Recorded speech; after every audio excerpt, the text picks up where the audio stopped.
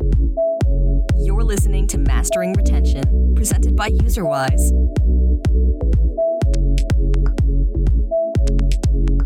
Hi, everyone. Welcome to today's episode of the Mastering Retention podcast. I'm Tom Hammond, co-founder of UserWise and your host today. Today, I'm really excited to be joined with Mike Tomcani. Mike is a game designer doing a lot of amazing things with hyper-casual games lately, and I'm just super excited to dig into the world of gaming with you. Mike, welcome. To get started with, I always like to ask people, how did you get into gaming? What's your story? What brought you to today? Hey, Tom, how's it going? What's going on? I'm super excited to be here.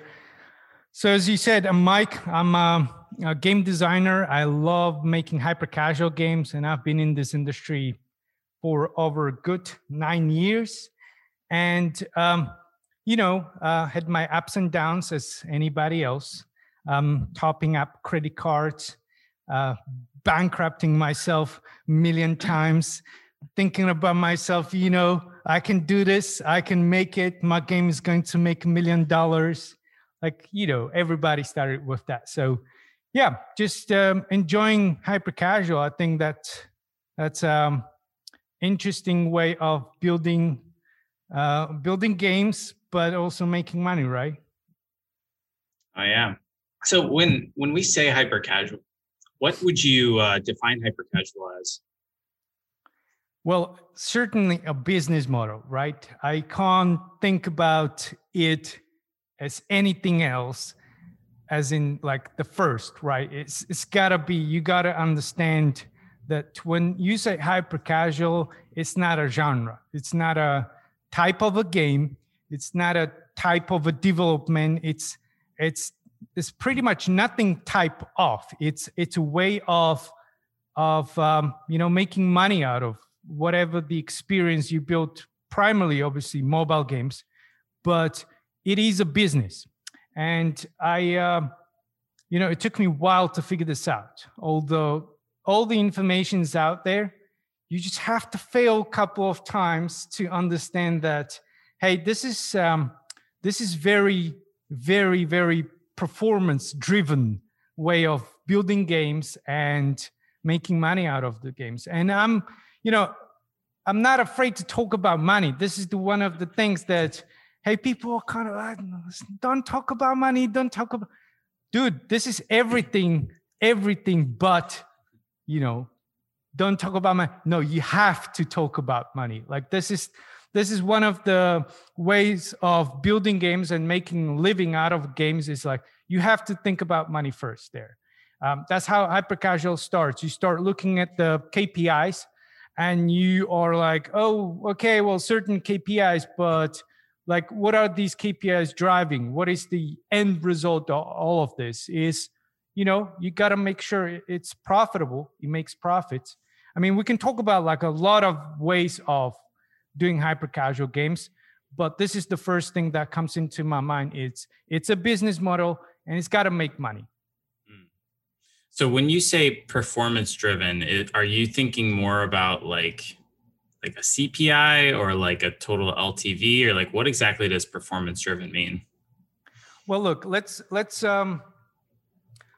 address this kind of elephant in the room, right? The publishers, okay? Like I give publishers a lot of credit, and I also understand the role of a developer in that relationship, right? So you see most of these hyper-casual games are in the top charts, driven by, publishers. I'm not going to name anybody, but you see these are, accounts or portfolios with several, 40, 50 different type of games, right? And these guys are there topping charts kind of regularly. So you can see like, okay, well, this is not a small business. This is not a kind of a niche indie type of experience. It's a big industry, hyper casual. And so, when I say performance, the first obviously comes to your mind is like, okay, what are these guys are trying to squeeze out of it? What is the type of a profit they're looking for? because you can go down to, charts somewhere below 200, 500, you'll still find hyper casual games, right? So when I'm talking about hyper casual games, I'm really talking about games that are in top charts and driven by huge UA campaigns. And that obviously means, like, how do these guys get up there if, mostly these are 100% or, I don't know, 90 to 10, or I don't know who does more in-app purchases, but it's mostly IAPs, right? Sorry, the advertising, right? Yep. The monetization driven by the advertising model, right? So when you look at that and say, hey, well, if they're primarily monetizing through ads, how are they able to get to the charts? How are they able to acquire that scale that high, right? Then you arrive to conclusion that, it's a performance. It's got to beat the CPI, as you mentioned. That's where they buy, and the LTV is pretty much 100%, ads. So this I've made this video on the LinkedIn where, it's a simple arbitrage. You buy and then you sell that space with a profit margin, right? So that's what I mean. It's a performance business. It's a way of, making that margin in basically the meantime, the moment where people don't want to commit to a serious game, but they still want to play. So somebody's there figuring out, how do we monetize this few minutes, this couple of sessions throughout a day? How do we make money on that? And it seems like, well, it's kind of a profitable business. That's really cool. So something you mentioned earlier is that hyper casual is this idea of a business model rather than a genre, which is almost different from what I've heard other places, where like they kind of group all hyper casual games together. But looking at hyper casual games, as a business model, do you think that there are types of genres within it, or do you think that it's going to evolve that way over time?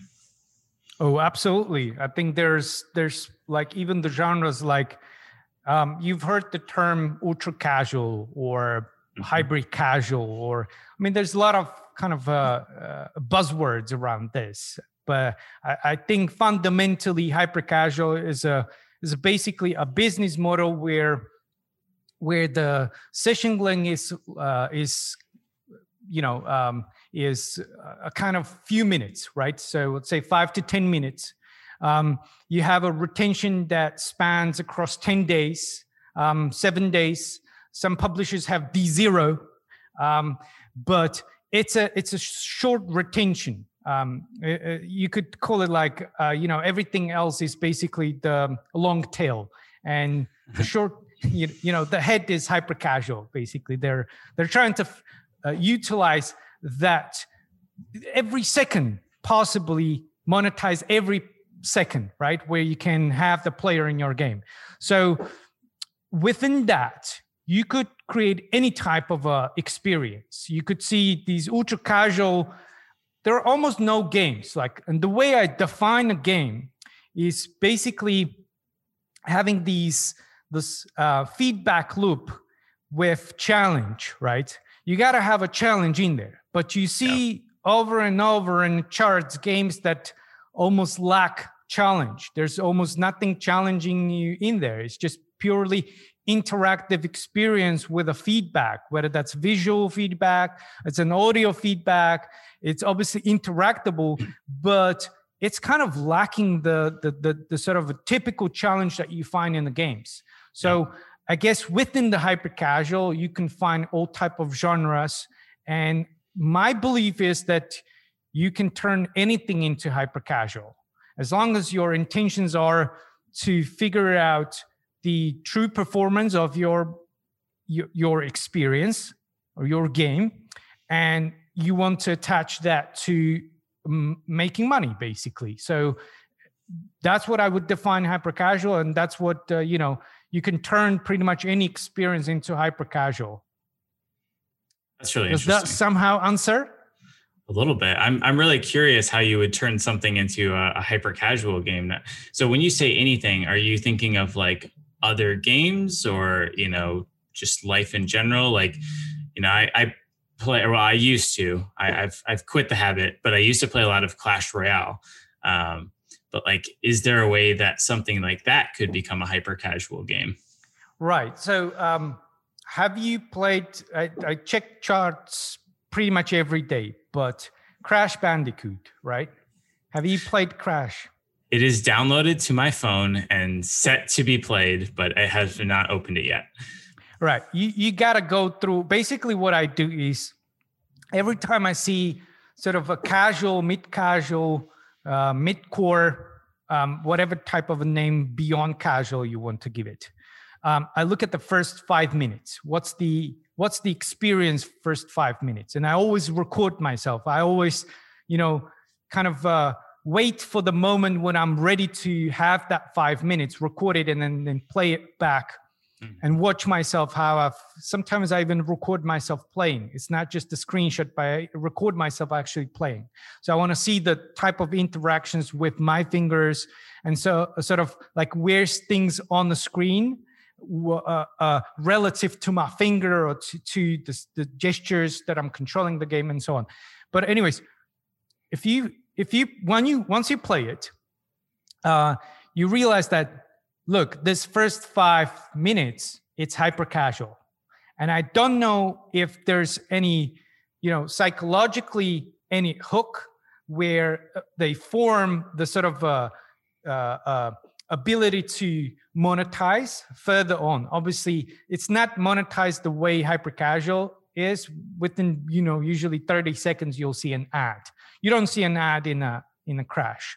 But the way the first time user experience is done, the tutorial and the way they're introducing the UX itself is very much hyper casual. So if you wanted to take that first 5 minutes of Crash, you could certainly monetize that. Now, I don't know about the performance, the retention numbers, but usually in the hyper casual, the retention is almost 100% driven by the core loop.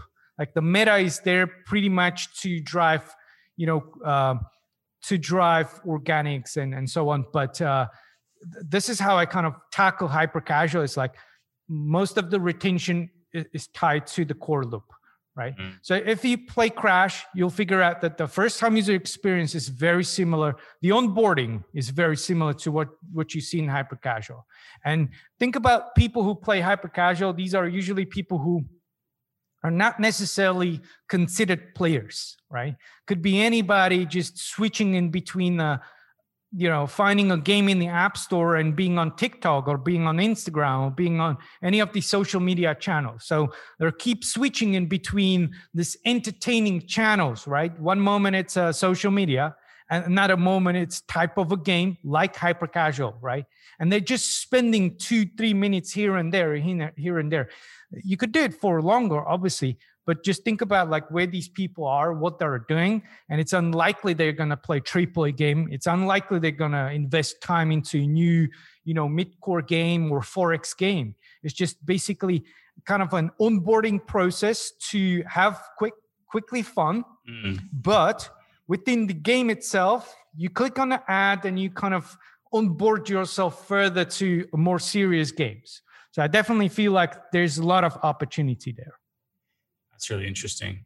So taking that from a flip side, for everyone that's not making hyper casual games, what are the things that you can learn from hyper casual in terms of like I feel like one of the biggest challenges of any game is if you look at the first 10 minutes, typically you'll lose most of your users by like minute 7. And so, are there things that, more traditional, let's say just mobile free-to-play games could learn from hyper casual in terms of like, how do I get users to that moment of, aha, this is actually kind of fun and worth my time continuing to play, that maybe they don't have, their tutorials have too many videos or other things like that forced around, and like players just don't feel fun and they just, never open that game up again. Yeah, I think I already mentioned this, but the first time user experience is basically,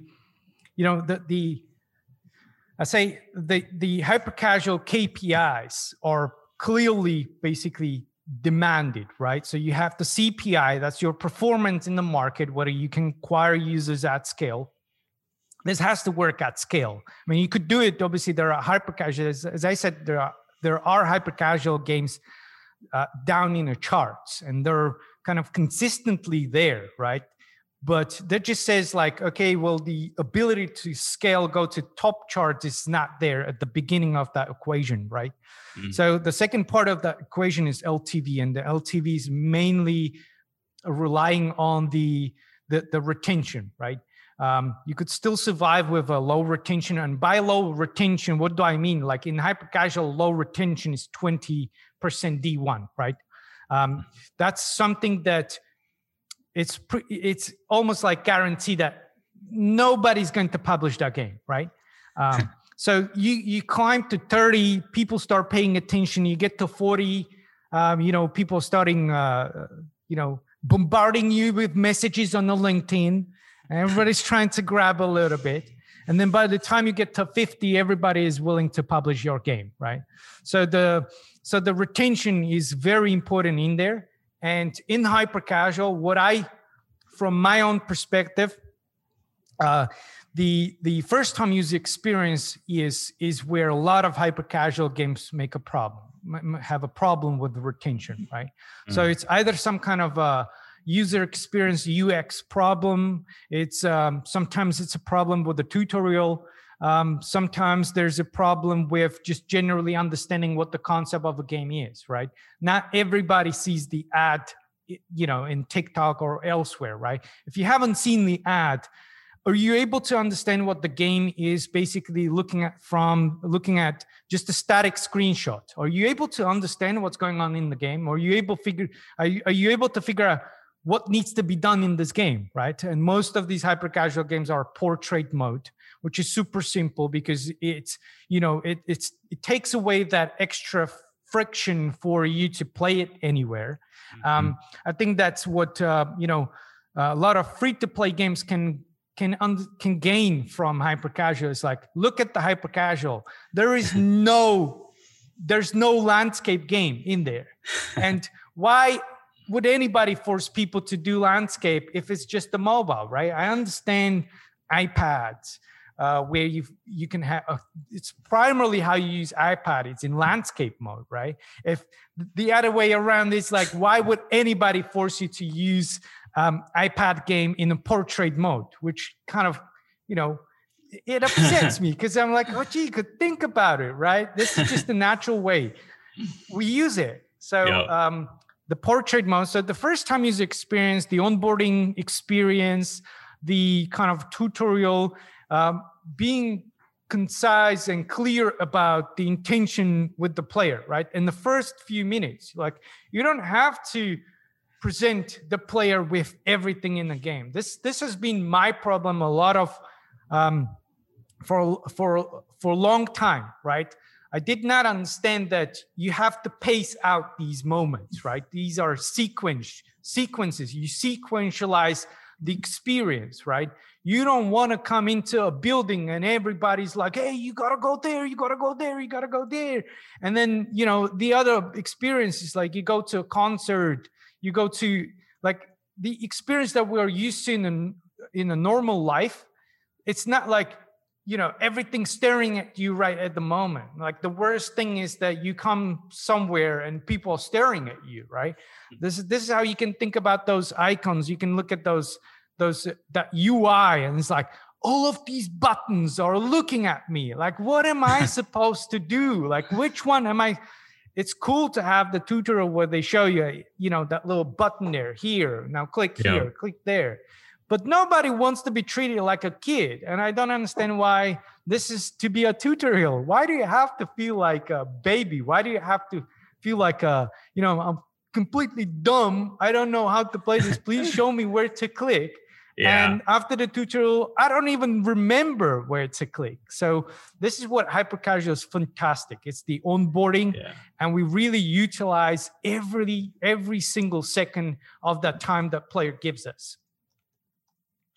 You know, it's almost something that I think Apple has always really resided with me on is like all of Apple's things, even like when you buy a computer that's ridiculously overpriced, but like you get it and the packaging is just like all seamless and it's like really white, and like you pull it out and they've got, little packages for things, and it's just really clear what everything is for and how it works together. And you can even see that like on their websites and things like that too. And then, sometimes you get into, I don't know, some like cluttered calendar or something. There's like colors everywhere and it's just a mess. Yep. And you can't, figure that out at all.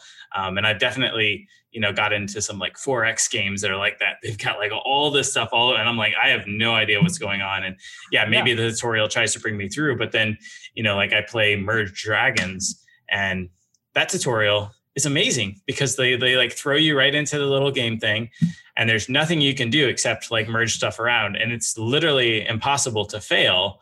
But like you learn the merging process by like playing around with it, and like you learn the mechanics. You're like, oh, this is like kind of fun.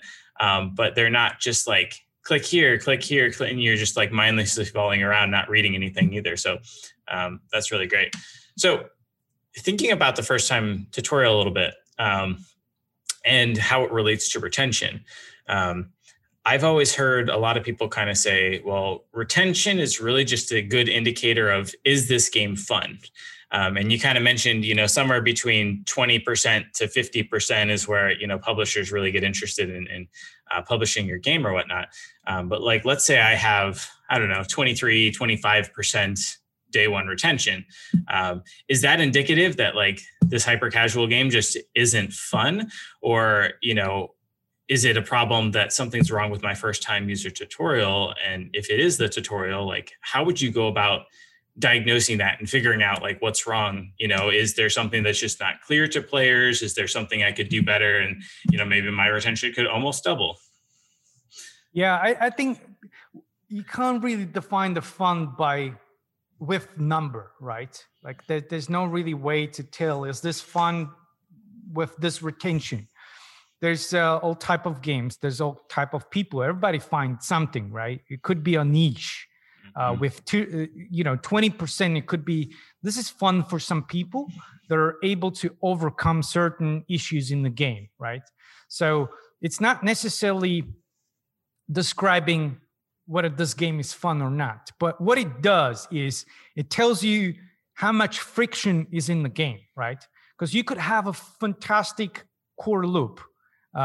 It could be funny, really funny, but you just put few things in there that people don't get, right? You could put certain things that you see in casual games, or RPGs are a great example of this. Like not everybody is familiar with RPG meta, right? People just don't understand these mechanics. And we're talking about people that not necessarily play games. So the more friction you introduce at the beginning, that can result in dropping your retention, D1, D7. All of these things are impacted by how much stuff do you introduce. Like the example that you mentioned about Apple. I mean, who else does that type of stuff, right? I mean, it's handful. I've got a lot of devices around in my office, but just Apple is like, the box, like I just purchased the M1, Mac Mini. I mean, the box is like exactly the size of that device. There's almost no room spared for rubbish, right? And somebody thought through this. Somebody thought, how to open this box. You've seen boxes like, where do I open this stuff, right? It's exactly the same with games. It's an experience, right? People think about how to make sure that the unboxing therapy is fantastic, right? It just makes you feel like I'm close. I'm almost there. I'm having fun. I'm not struggling with the box, right? I'm almost there. I want to see this baby. The same thing happens, right? You're sending people to your game through an ad, right? So think about the journey. There is already enough friction. They have to go to the App Store. They have to click on the Get button. They have to sometimes sign in. Then they have to install it, wait for 30 seconds or whatever. And then when they arrive in your game, is there any more friction? Or, I'm introducing my pile of BS that I want people, because you're going to play the game exactly the same way I say, right? But you have to account that there needs to be multiple ways that people figure out how to play. And you just want to allow the most easy, the most kind of like the less friction possible. That's better for your numbers. So that's basically, most of the D1 retention can be improved by just tutorial and the onboarding process. And that's my experience. I happen to, just look at the numbers, but you don't figure out anything by looking at the D1 retention. It's either good or bad, doesn't matter.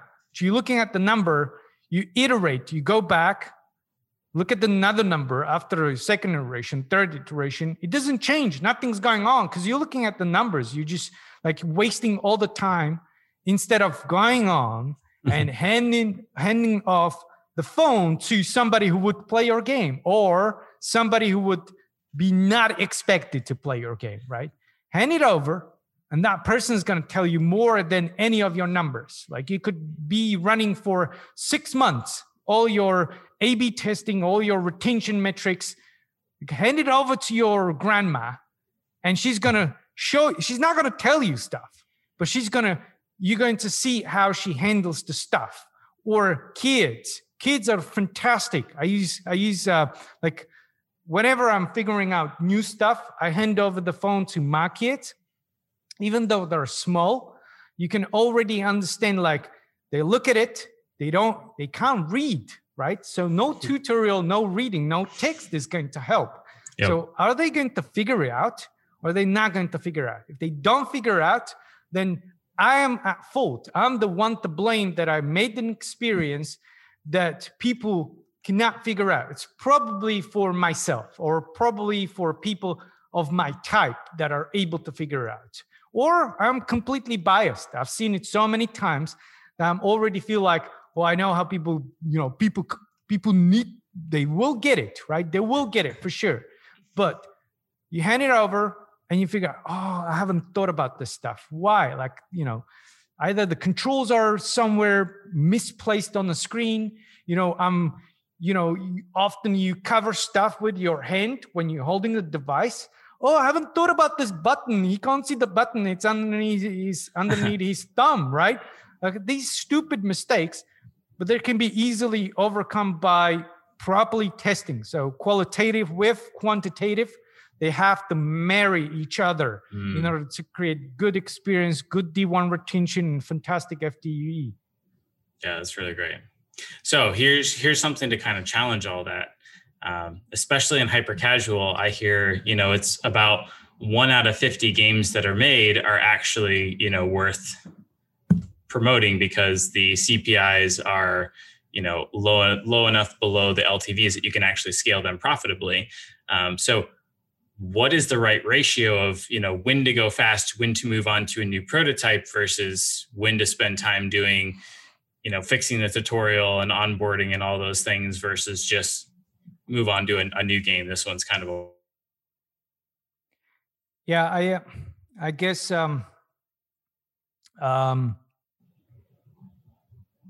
what's I've been struggling with this at the beginning a lot, right? Because at the beginning you have to take advice, but there's a moment where you realize, the cost is on my end. I'm financing this development. There's nobody else involved in this. It's my money that I'm putting in, right?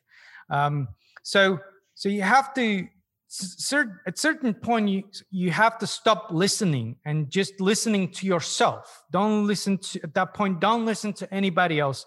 At the end of the day, it's your business. It's your business on the line there, right? So, let's say you start building hyper casual games, whether you're, there's a fly over here. So let's say you start your business and you have not been making games before, right? So you're literally a beginner, right? I say, listen to publishers' advice. They got a lot of stuff going on in there. They have all kind of live streams. They have all kind of stuff going on where they educate you in terms of how to create these games, how to tackle certain KPIs, and there's this fly again. Excuse me. So listen to those guys first. But if you're a established studio, you have certain experience, and you're deciding, for whatever reason, you're going to do hyper casual games, then you already know that, I can change things around, test it a few times, but at some point you have to realize that these KPIs that you're trying to meet, why are these KPIs? Why these particular KPIs, right? You have to realize that these KPIs are in place to provide the business for the particular publishers, right? Let's see, these guys are at top, right? So you're talking about metrics that are probably driving certain amount of revenue, certain amount of profits, right? So if you're an established studio and you realize this, that you're really feeding the beast, you're there to feed the beast, right? It's not necessarily to keep you financially healthy, because you could do it at a quarter of the performance. Let's say your game has a 20% D1 retention. Well, that's something to be just noticed, but not necessarily, getting a publisher to be interested in that. But it doesn't mean that game is not profitable. That doesn't mean that game cannot make money. It just means that with the type of people that you're trying to make the business, it's not going to work, because those KPIs are not going to drive the performance that they're looking for, right? Mm. So you have to identify early on what your kind of, business, let's say, objectives are. What are you trying to do? Are you trying to improve your pipelines, your development? Are you trying to get better at making games, but also being able to pay your bills, making a living out of it? Or are you necessarily trying to hit certain goals? You want to get to the top, right? You definitely know and understand how to iterate fast, how to be, scrap things and change things around and get some, Unity asset store is a fantastic way to build games. I mean, you don't have to start building your things from scratch. If you are able to utilize that, if you have that kind of power, then iterating fast and killing games fast makes sense. But if you're in a stage where you're trying to understand what's going on, or you have been building these KPIs for some time and you've been scrapping these games a lot, so let's say you have 10, 20 prototypes and nothing really scratched the surface, then obviously you're not learning. So you have to persist a little longer in order to figure out what moves the needle, right? Because that was basically my case, where back in the days in the company that I worked, we were struggling to figure out, how do we get certain CPI? How do we hit certain D1 retention? Well, what I did was for a second I stopped. I was like, why do we have to tackle both of these numbers at the same time? Why can't we just try first CPI and then we try to tackle D1 retention? But that necessarily is not a way. Well, back in 2018, no publisher was doing CTR tests, right? So if you said, hey, I actually have a game that is not a game, it's just a video creative that are recorded from a game to be, then the publisher would say, well, come back when you actually have a published game, because we don't do CTR tests. But nowadays, publishers do CTR tests, so you can get an initial sort of MVP validation of your game. So am I, trying the right idea? Will this idea be marketable? So you can create a video creative and see what the CTR is. So you can estimate what the CPI is going to be. And once you've done that, you have certain validation of that idea. You can move to the stage where, this is what I call stage number 2, where you actually start building an interactable experience, which is to be a game, right? And then you can release that game and start measuring properly the CPI and get a picture of your retention, right? And what's fantastic about hyper casual is that the campaigns are pretty much at the beginning, at the prototype stage. They're so broad that you get all type of people. So your retention is truly what it's supposed to be. Like you can't get a better retention than this. Like you're relying on Facebook to select particular people to end up in your game, and that's where you're measuring your retentions, as opposed to game where you target particular audience. These are type of people that might likely to play my game. Therefore, your retention is already skewed, right? Because if you send 200 people that are likely to play your game and 200 people that are unlikely to play your game, your retention is going to be much, much lower than if you send 400 people who would play your game, certainly, right? So this is fantastic way of telling, how scalable your idea is, but also getting a sort of early validation on your idea, on your MVP, and you get more confidence to move and progress with your game, right?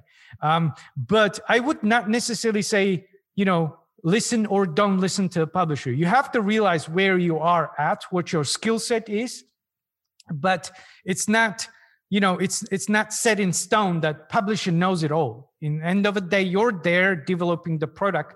So you should probably listen to yourself more than you listen to the publisher who may have agenda, right? They may say, well, we like another prototype. It's like, no, you're not getting another prototype. I'm sticking to my guns. I'm actually going to iterate until, I go bankrupt, because I actually want to figure out how to move a needle. So if you move from a game to a game, it's unlikely that you're going to figure it out, because, you just always start from scratch. You never kind of progress further. Yeah, get to that learning. I really like that. So thinking a little bit about like UA type testing, because I think this is again, getting back towards that money-oriented type thing, which a lot of people don't like to talk about, but I think it is crucial if you're trying to build a studio where you can actually support a family and hopefully ultimately a team of employees with their families as well. Let's talk about, CTR testing, CPI type testing. At what point should I start doing CPI testing? Is it before I even begin to build a prototype? What is the right time to do that? And, you mentioned you've learned some things over the years. Like, are there ways that you can actually reduce the CPIs and what you're building and what you're showing to players? This is hyper casual is fantastic in that sense that, you can work in a small team. Often you find hyper casual games in top charts, and I say top 10, you find games that are built with one person, right? So that one person is wearing many hats, and that means even the marketing guy hat, right? Although you don't necessarily need to do that work running UA campaigns, but from my own experience, I like to do everything myself before I delegate things to people, right? So one of those things was UA. Like, you have to understand what the publisher does once you hand over your game or once you hand over your creative, right? You need to understand, like, at least in a kind of higher perspective, what is it that they do? Like, it's not a magic formula. It's not a kind of like, a magic ring. They kind of just swing it around and it's just magic happens, right? No, it's actually pretty logical. So in terms of UA, if you do understand it, then, if you have a bit of a money on the side, you can run this campaign yourself. Like, this is the fun part that we are at as a game makers, is that this is so democratized, this whole industry, that literally anybody can do it, right? And that's, you don't need anybody's permission to do so. Like, you can build your game yourself. You can run marketing yourself. You can get paid, and people will never know until, you reach top charts. Everybody's going to be like, who is this guy? Who is this game? Who is this company? Who's this studio? Who's this publisher? Like, where do these people come from? This is the fantastic part about, the times we're living in, even with COVID, right? This is like anybody can do it. Literally, like third world people can do it if they have the ability to program. They have the ability, a little bit of money on the side where they can, have their account, publish a game. This is the fun part. So if you want to really understand UA, it's unlikely that the publisher is going to tell you everything they do. It's kind of their know-how, right? Yeah. But you can certainly try. And it's not that hard to understand how the CTR and CPI results are, you do need to understand these numbers. So for CPI, you actually need to have a game released. But for the CTR, you can just go to Facebook. All you need is basically have your creative, have your idea developed to the stage where you can record a video, right? So you record a video, take that creative, and go to Facebook and start new campaign. And literally, you don't have to target anything other than go to US, target everybody in US, and launch that campaign, right? And you get certain numbers back from Facebook. Let's say your budget is $5, $10. It's still better to run campaign at that kind of a small budget and understand what the numbers, what Facebook is spitting out. What are these numbers that Facebook is spitting out? And start kind of deconstructing like what's going on in here. What are these numbers? And somewhere along the way, you find like CTR number, or there's a number called result rate, or there's a even IPM number in Facebook. And that gives you an indication of how well your creative is converting, how well is your creative performing, right? Are people interested in this type of action that they see in the video? And if they are, then it's likely that your creative has something to it and somebody else will be at scale interested at that, right? So just start getting kind of a, understanding like what are all these numbers and how do I get these numbers? And it's publishers do it at scale. They do it, high performance marketing. So that's UA. And then, for the CTR, you obviously need to send people somewhere from the campaign. So you can easily build a landing page similar to App Store. People just land there. Yes, you kind of trick people to land there, but you can also send them somewhere from that page. You could send them to another game. People will be super happy if you send organic traffic and they don't even know where this traffic is coming from. Well, guess what? Mike is running in Slovakia campaigns and sending people to, I don't know, Crash Bandicoot, right? And he's paying for it, crazy monkey, right? But what am I getting? Well, I'm getting the conversion. I'm understanding what the performance of my creative is. And that alone gives you an idea how the marketing itself works. Within the hyper casual, there's everything. There's this, then you have building a game, and then you also have the kind of a part where you monetize, like you're expecting the publisher to know how to monetize your game. Why? You should be able to understand like, okay, well, you play a couple of games and you see, hey, after every second level, third level, there's an interstitial. Well, that's probably where they make money. Then you have a reward video in there. You can literally get inspiration from all of these games that are already published to get an idea how the publisher is going to make money on your game. Or if you decide to do it yourself, you can get an idea how many ads you need to serve. You can see where the churn of your game is, when people leave, and within that period of time, you can kind of figure out how many ads you need to have in there, and then you also see the conversion of those ads and see how much I'm making here. So you start slowly understanding what the publisher is going to do at scale when they take your game. That's really great. Does that somehow answer? Yeah, no, that was really helpful. So one last little question on CPIs. So you mentioned sometimes you have a game that has kind of the lower D1 retention, let's say like 20%, and part of that might go in is there's always going to be a certain portion of the audience that enjoys your game, and probably a certain portion of people that will never enjoy your game, right? And that's kind of where the targeted advertising comes in. Is there ever a case for like a hyper casual style game where that targeted advertising on the 20% of people that do enjoy your game make sense? Well, I guess the question is, why do people, like, let's say the retention it's D1, right? That's the next day, 24 hours, right? These people can come back in the same day. It would still be within 24 hours, right? It would still be D1, but you also have D0, right? So you could go around this calculation as long as you want. But the point being is that why would 80% of people who click on your ad churn? Like, why would they, that's the question, right? If they see your ad, what do they see in that ad that they're willing to go through the friction of going to the App Store, click the get button, install the game, wait until it's installed, until it launches? Why are they willing to go through the friction and then churn? Like, why?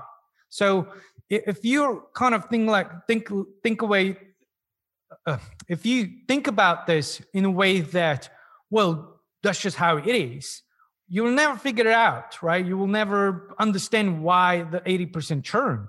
But if you think about it, they churn because they don't find that promise that you've given them in the ad. And you have to start searching for what this promise is in that ad, right? What is it that I'm promising? Not what I see in the ad. What is it that I'm promising these people? Because it could be completely something else that you have not thought about, that these people think that are going to be playing, yet they're presented with a different experience. And there's a book, Jesse Shell. He talks about what the game is. It's an experience, but you don't design experience. That experience happens in your head. It's in your brain, right? It's the result of your game. It's not what you've designed. It's the result, right? And that same thing applies for the creative. The creative, that the people arriving in your game, that's the result of that creative. So what is the true promise of that creative when people arrive to your game? I mean, yes, casual people complain that hyper casual are sending bad traffic. People that are, we're unable to monetize these people. This traffic is rubbish, right? I mean, yeah, okay, well, that's your perspective. Our perspective is like, we are able to monetize these people. You're not. It's not a problem with the people. It's a problem with your product, right? Mm-hmm. So that's the way I kind of look at it. So you never know. Like, we are often kind of cocky. We're sort of, aggressive with our stuff. But there's likely other outcome of our action, right? That we're not thinking about. And that's where the sort of like usability tests, these qualitative tests, can provide you with additional information that cannot be quantified, right? You look at these tests and you figure out, oh, no number is going to ever give me this type of answer, right? No number. Like, I haven't thought about this stuff. Like, I've seen excuse me. I've seen my wife play a game in a way that I would never thought of. She's not a gamer, right?